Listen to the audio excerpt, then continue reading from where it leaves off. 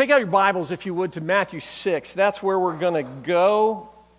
We're in a series called Heart Attack. It all comes from Jesus' message in the Sermon on the Mount.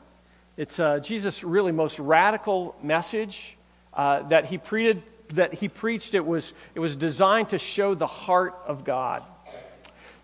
This past Tuesday, in this week's paper, former Michigan State Trooper Seth Swanson was sentenced to stealing $170,000 from the state of Michigan. Swanson, as a state trooper, had sworn to uphold and enforce the laws of the state of Michigan, but forged the Secretary of State's signature as he did salvage titles did clean titles on salvage vehicles. And over a 3-year period, 171 times, he signed the Secretary of State's name and pocketed the money. $170,000 that should have gone to the state went in his pocket. We hate hypocrisy, don't we? We hate it in government officials. We hate it in law enforcement. We hate it in church leaders. We hate it in Christians. We hate it in ourselves. I watched an interview this week of Timothy Keller, the pastor at Redeemer Presbyterian Church in New York City, in which the interviewer asked this question: isn't the greatest argument against Christianity Christians? And Keller said, yeah, it is. The hypocrisy of people who profess to follow Jesus and don't follow through is the biggest indictment against the church. It's the biggest indictment against people who say that they're Christians. People who say that they love God with their whole heart, but then act in a way that totally denies that love. As I prepped this message this week, it was incredibly discouraging because I was thinking, I need an illustration at the beginning that just describes hypocrisy so well. And the thing that was so discouraging was there were so many illustrations, so many stories of people who had betrayed the confidence of others, people who had denied their faith in Jesus. I watched a clip of Bill Maher from September of 2013, in which he said, my favorite new government program is surprising violent religious zealots in the middle of the night and shooting them. I can say that because I'm a non-Christian, just like most Christians. This is Maher's words again. Christians, I'm sorry, I know you hate this and you want to square the circle, but you can't. I'm not even judging you. I'm just saying logically, if you ignore every single thing Jesus commanded you to do, you're not a Christian. You're just auditing. You're not Christ followers, you're just fans. And if you believe the earth was given to you to be in charge of, you're not really a Christian, you're a Texan. That's what Bill Maher said. If you've ever watched Maher, Maher despises Christians. He despises the hypocrisy of Christians. That's hard to watch as a follower of Jesus.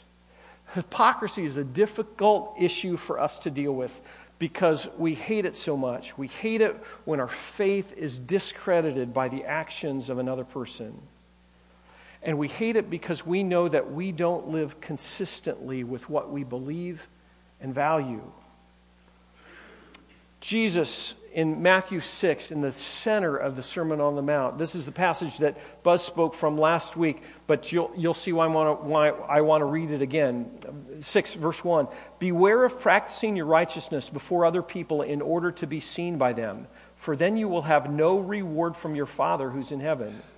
Thus, when you give to the needy, sound no trumpet before you, as the hypocrites do in the synagogues and in the streets, that they may be praised by others. Truly, I say to you, they have received their reward. But when you give to the needy, don't let your left hand know what your right hand is doing, so that your giving may be in secret. And your Father who sees in secret will reward you. When you pray, you must not be like the hypocrites, for they love to stand and pray in the synagogues and at the street corners, that they may be seen by others. Truly, I say to you, they have received their reward. But when you pray, go into your room and shut the door and pray to your Father who is in secret. And your Father who sees in secret will reward you. When you pray, don't heap up empty phrases as the Gentiles do, for they think that they will be heard for their many words. Don't be like them, for your Father knows what you need before you ask Him. Down in verse 16. When you fast, don't look gloomy like the hypocrites, for they disfigure their faces that their fasting may be seen by others. Truly, I say to you, they have received their reward. But when you fast, anoint your head and wash your face, that your fasting may not be seen by others, but by your Father who is in secret. And your Father who sees in secret will reward you. Jesus wants to communicate a point about hypocrisy, and he does it by taking three illustrations, three very common examples that all of his hearers would have understood. The first example is giving. Giving was a part of the Jewish culture at this point in time. It was something that was so common. It was something that God had taught. It was connected into every fiber of the fabric of society. Jews gave regularly for all kinds of things. They gave for special offerings. They gave their tithes. They gave when there were needs. They gave to help take care of people who were disabled, people who begged. Because there wasn't any Medicare program, there wasn't any disability program, the Jews just took it on themselves to help care for the needs of those people. But some people would draw attention to themselves when they gave. We don't know whether Jesus was talking literally about trumpets that blew when people gave their offering, or whether that he's just describing people who drew lots of attention to themselves when it came time for the offering. Now, we have plastic offering buckets, right? And if you put paper in, it doesn't make any sound. But if you had a metal bucket and you threw a handful of coins in them, you could lay them in and it'd be real quiet. Or you could throw them in and throw them so that they circled around the bucket and made an incredible amount of racket so that it would draw attention to the person who was giving the gift. Anybody like those yellow cylindrical things that are out that are fundraiser things that you put the coin in and it spins around? I love them. I think that they're cool. I think they're fun to watch. But you know, if you put lots of coins in there at the same time, it will get really loud as they spin and spin and spin and spin. It'll draw lots of attention to the person who's the giver. That's what Jesus is describing. People who gave to draw attention to themselves. They could do it in a number of ways. They could do it with the way that they gave. They could do it by coming up to the place where they were giving the offering and talking really, really loudly so that everybody would turn and see who's at the bucket, who's putting their money in. They would do it at strategic times when there would be a lot of people around the bucket and just happen to linger there as they gave and put their money in the offering. People who drew attention. It was a very common thing. Have you ever been to a ball game or to a concert, maybe to a club, someplace like that, where a person shows off their generosity by pulling a big wad of bills out of their pocket, and just one after another are doing those to take care of the people who are around them, to draw attention to themselves so that they could be seen by men. That's the first illustration. The second illustration Jesus gives is when people pray. Prayer was a part of the Jewish culture in the same way as giving. It was a normal part. It was normal for Jews to pray out in public. It was normal for Jews to stand when they pray. As God's chosen people, prayer was an important part of their culture.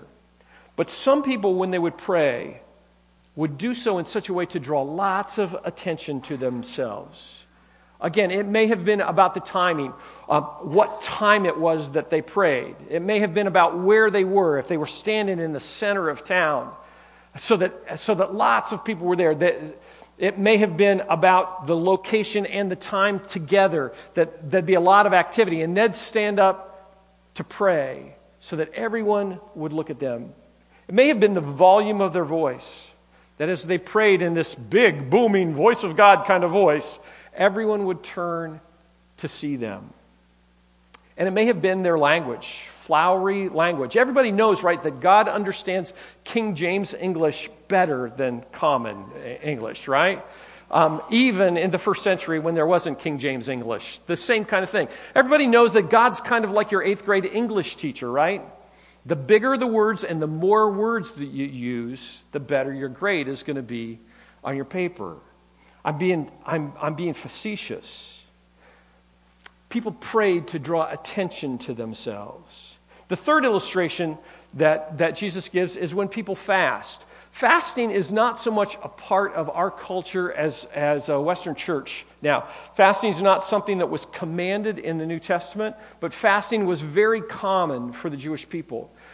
They would fast to show contrition, to show their sorrow in God's presence. They would fast when there were special needs. One of the things that I read this week was really interesting. It said that in the Jewish society, it was an agrarian society that was dependent upon crops growing. It was dependent upon the animals being fed. And so when there was a drought, when it stopped to rain, it was a real serious issue.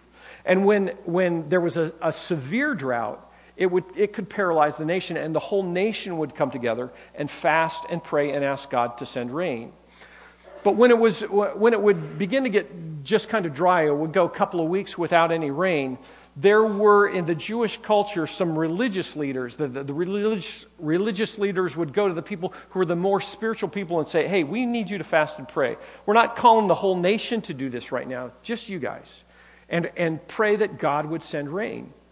And they would. And what would happen is they would come out, in the morning, not take a shower, not fix their hair. They would have the kind of sunken face deal, so that when they saw people would say, man, you look a mess. What's going on? And they'd say, oh, it's nothing. And they'd say, no, really, are you okay? And they'd say, well, yeah, I'm just praying that God would send rain.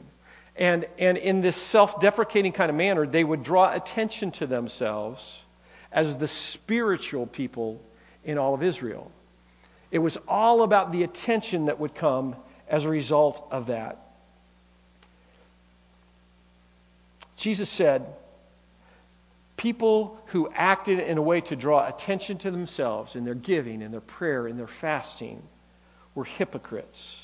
A hypocrite, the Greek word means a play actor, somebody who wears a mask to hide their real identity. It's a pretender, a poser, a person who says one thing and does another. Hypocrisy is something that we all understand, and it grates on us because a person supposes to be one thing, but in reality is something completely different. Jesus says this about hypocrisy. I hate hypocrisy. 3 different times in Matthew 6, Jesus says, don't be like the hypocrites. Don't live like the hypocrites. Don't draw attention to yourself in that way. And if you go over to Matthew 23, there's this entire chapter, this long segment where Jesus just rails against the scribes and the Pharisees for their hypocrisy. 6 different times in Matthew 23, Jesus says, woe to you, scribes and Pharisees, you hypocrites. Woe to you. That's not W-H-O-A, woe to you. It's W-O-E, woe to you. You're in a bad place. Jesus said not to be like the hypocrites because they were fake. They were kind of like a 2-year-old Hostess Ho-Ho, right? Looks good on the outside, but inside it's all dry and broken apart. There's no life, no substance there at all. Why does Jesus hate hypocrisy so much? Jesus cares more about the why than about the what that we do. Jesus cares more about our heart than he does about our actions. Jesus cares more about our motives than about the things that happen in our life on a daily basis. Are we going to make mistakes as followers of Jesus? Yes, absolutely. Are there going to be times that we act in a way that's not consistent with what we believe? Yes, we are. But God cares more about our motives, our heart, than he does about those actions that conflict with what we believe. How do I know that? Because repentance is such a key part of what the New Testament teaches. In Luke 15, the prodigal son returns to his father and he says, "Father, I'm not fit to be your servant. Can I just come in and work with the hired hands?" Repentance consumed him. In Acts 2, Peter gets up and preaches, and he says to the crowd, "You've killed the Messiah, the one that God sent to save you." And the people say, "What do we do?" And Peter says, "Repent. Change your heart. Change your approach to life. And see what God does." In Acts 3, Peter and John say, "Repent and turn from your sins that they can be blotted out." Understand this. God cares about what we do, but he cares so much more about our hearts, about our motivation, about what's going on inside us. The Pharisees did their religious activities to be seen by others, but God wanted their hearts. Matthew 23, verses 1 through 7, Jesus said to the crowd and to the disciples, "The scribes and the Pharisees sit on Moses' seat, so do and observe whatever they tell you, but not the works they do. For they preach, but they don't practice what they preach. They tie up heavy burdens, hard to bear, and lay them on people's shoulders, but they themselves are not willing to move them with their finger. They do all their deeds to be seen by others. For they make phylacteries broad and their fringes long, and they love their place of honor at feast and the best seats in the synagogues and the greetings in the marketplaces and being called rabbis by others." Jesus said, the religious leaders that you look up to, that they're in place to communicate what God says. Listen to what they say, but don't do what they do. The phylacteries that it talks about were little scrolls of Scripture that they would put in a little container, and they would bind them to their heads or to their arms. And you could see how spiritual someone was by how much Scripture they had bound to their head, how big that phylactery was. The fringes that were on the bottoms of the rows, the bottom of their robes, described their spirituality. The longer the fringe, the more spiritual they were. Jesus said, they do all their deeds to be seen by others. Jesus is talking about the scribes and the Pharisees. The scribes were the people that copied Scripture for their job. From early in the morning until late at night, they would copy by hand the Old Testament law. They knew the law. They knew the number of letters that were in the law. They knew the lines of Scripture as they wrote them out. They were consumed by God's Word. The Pharisees were the religious leaders that memorized not just the law, but they memorized what the rabbis taught about the law. And they could have these deep intellectual discussions. They were the religious leaders. They were the people that everyone looked up to. But they cared about what they were on the outside, even while their hearts were a mess. Jesus said they're receiving their reward for their religion right now. I want you to understand this. As we think about hypocrisy in our own lives, as we think about what we do to draw the attention of people around us, poser heart rewards are temporary, are immediate. They happen right now. When we put on an act and people applaud us, when people look up to us, understand that the impact of that is immediate. But a pure heart and the rewards that come from a pure heart are eternal. If you go back to Matthew 6, listen to the words of Jesus. "Beware of practicing your righteousness before other people in order to be seen by them. For then you will have no reward from your Father who is in heaven." Then you will have no reward from your Father who is in heaven. "Thus, when you give to the needy, sound no trumpet, as the hypocrites do in the synagogues and the streets, that they may be praised by others. Truly, I say to you, they have received their reward. When you pray, don't be like the hypocrites. They love to stand and pray in the synagogues and at the street corners, that they may be seen by others. Truly, I say to you, they have received their reward. Verse 16, when you fast, don't look gloomy like the hypocrites, for they disfigure their faces, that their fasting may be seen by others. Truly I say to you, they have received their reward. Poser heart rewards are immediate. They happen right now, but then they stop. But pure heart rewards are different. Verse 3, when you give to the needy, don't let your left hand know what your right hand is doing, so that your giving may be in secret. Your Father who sees in secret will reward you. Verse 6, when you pray, go into your room and shut the door and pray to your Father who's in secret. Your Father who sees in secret will reward you. Verse 17, when you fast, anoint your head and wash your face, that your fasting may be seen by others. Fasting may not be seen by others, but by your Father who is in secret. And your Father who sees in secret will reward you. When we act from pure hearts, God sees that. It doesn't matter if anyone sees it, if anyone else sees it. God sees it and will reward us in eternity. It's interesting to me, before this message, I don't know that I had ever put together those three illustrations with the verses that come right after it that are going to be the basis for next week's message. Matthew 6:19, don't lay up for yourselves treasures on earth where moth and rust destroy, where thieves break in and steal, but lay up for yourselves treasures in heaven where neither moth nor rust destroys, where thieves don't break in and steal. God sees what we do from a pure heart and will reward that. A hypocrite doesn't trust God to reward the good action. He doesn't trust that God's going to do it, so he feels like he's got to take it into his own hands and get that affirmation from others.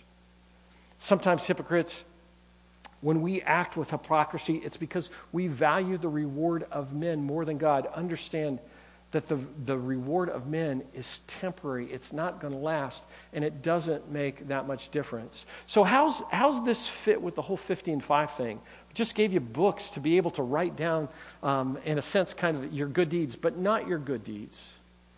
What we want you to write down in those books is God's story. It's what God is doing through you. And to put them in the book is to remind you of God's story, of what he's doing, not what you've done. When our hearts are right, God can use us in incredible ways, and we need to celebrate what God does as a result of that. Not so that we can take our book and champion and say, oh, everybody look at all my good stuff. Not that at all. It's to just recognize that God is the one who's doing the work. Why do Christians have the reputation that they do as hypocrites? Why is it that way? For some, I think it's because the people that they perceive as Christians are not really Christians at all. They don't have any kind of relationship with Jesus, and so they see this discrepancy. But the person that they're looking at doesn't really know Jesus at all. Sometimes it's because the people that they're looking at are young. They're immature in their faith and their walk with Jesus. And so they're still learning what that looks like. And they're going to make mistakes. And that, from the outside, is going to look like hypocrisy, but it's really a part of the growth process. And sometimes I think people look at people that they perceive as Christian hypocrites, and the people that they're looking at are just trying to fit in with the Christian subculture and not look out of place. Understand this, authentic Christianity, authentic Christians are so winsome, so compelling that people want to be with them. Think about the people that you know in your life that walk with Jesus, really walk with Jesus. You want to be around them. You want your life to be intertwined with theirs. These people want those qualities, but they're not willing to give up everything in order to experience that life. They're not willing to die to self. They're not willing to serve Jesus completely. They're not willing to give Jesus complete control of their thoughts, their actions, their hearts. And so they fake it. But you can only fake it for so long.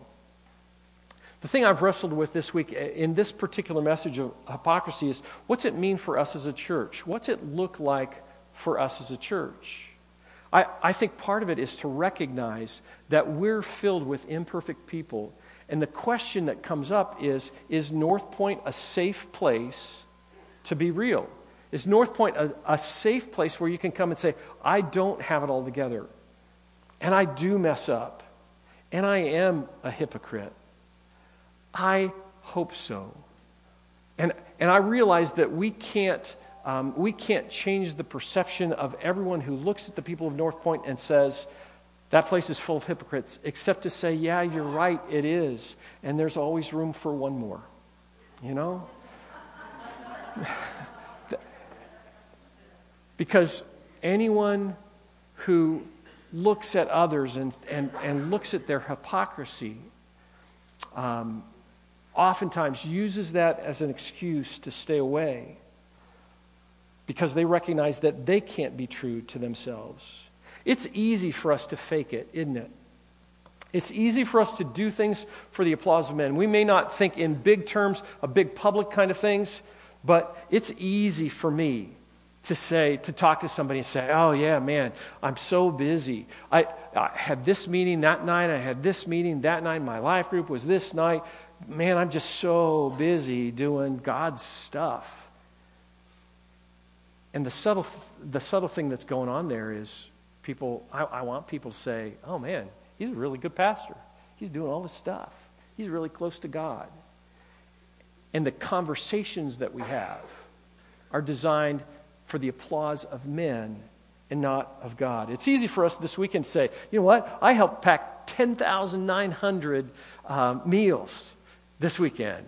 It was really, really cool. I'm really kind of sore, though, because I helped unload the boxes off the pallet, and I helped move the tables to set it all up. And then when it was all done, I helped move the boxes back onto the truck. I'm kind of sore, but I helped do 10,900. Did I say it was 10,900 meals that we packed? Do you understand that it's really easy for us in our conversations, in our actions, to solicit the applause of men and not of God? We miss the mark when we do that. What do we do? How do we confront the hypocrisy in our lives? Understand this, and this is critical for us because of what Satan has whispered into our culture's ears. The proper way to confront hypocrisy is not to avoid the activity, but to purify the motive that lies behind the activity. Let me say that again. The proper way to confront hypocrisy is not to avoid the activity, but to purify the motive that lies behind the activity. Don't stop the what, the actions.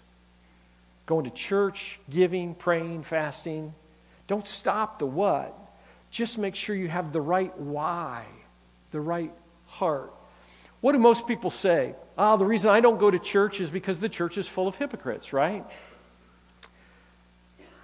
That doesn't make any sense. The church may be full of hypocrites, but if we're in desperate need of a Savior, if we're in desperate need of being in community with other believers, we need to be here.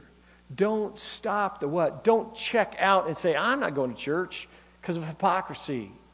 That doesn't make any sense because we need Jesus. We've got to get our hearts right. We've got to examine our motives. We've got to stop the religious show that we put on in our lives and play to an audience of one. When I was back in an early part of my life, when I was singing and traveling a lot, in the groups that I was a part of, we used that phrase often, play to an audience of one, because it was really easy as a performer, as a singer, singing songs about Jesus, to have everything revolve around us, to solicit applause, to sing songs in such a way that people responded in an incredible way, and to base your value as a person on the response that you got from the crowd that evening. You know, if you got a standing, oh, that was great, oh, you were great. But if there were only 20 people in a big auditorium, it was like, oh, that was a rotten night. The conversations that we would have as a team constantly were play to an audience of one.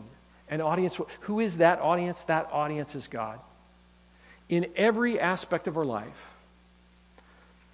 in whatever calling God has for you, play to an audience of one. If you're writing programs for computers, your audience is not your boss, it's God. If you're talking to your neighbors, your audience is not the whole rest of the neighborhood, it's God. Play to an audience of one. It's critical to give. It's critical to pray. It's critical to be a part of the body of Christ. It's not an option to check out of the church because hypocrisy exists within the church. When anybody does that, their attention, their focus is on people and not on God. Let me just finish with this thought. In the interview with Tim Keller that I mentioned, the questioner, who was not a follower of Jesus, kept hammering the idea that Christians discredit Christianity and that the teachings of Jesus can't be taken seriously because there are so many examples of hypocrisy. Keller agreed, but he countered with 2 points that I thought were really interesting. He said, it's interesting that Christianity is a self-policing organism. Jesus, the central figure of Christianity, hated hypocrisy. Jesus castigated religious leaders for their duplicity. He confronted them and he didn't back down. He identified their behavior, their motives, and he condemned them. Jesus agreed with the skeptics. That's not the way it's supposed to be. The second thing that Keller said is the failure of people to live authentically doesn't discredit Jesus or what he taught. It only discredits the people who don't live authentically. What's the bottom line? Jesus wants your heart. We've talked all the way through the Sermon on the Mount, all the way through this series, that Jesus wants our heart. He doesn't just want our religious activity. He just doesn't want the show. He wants our heart. And if today you're struggling with the whole idea of, I have been such a hypocrite on so many levels, all you need to do is to come to him and let him know, repent, change, and start the process of getting your motives right. Let me pray.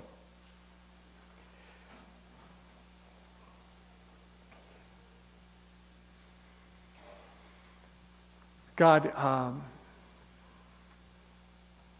we need you. We are so vulnerable to the applause of men. We're so enticed by wanting the respect of other people and putting on a show to get it. God, even in our relationship with you, it's so easy for our motives to get messed up and messy and to miss serving you completely.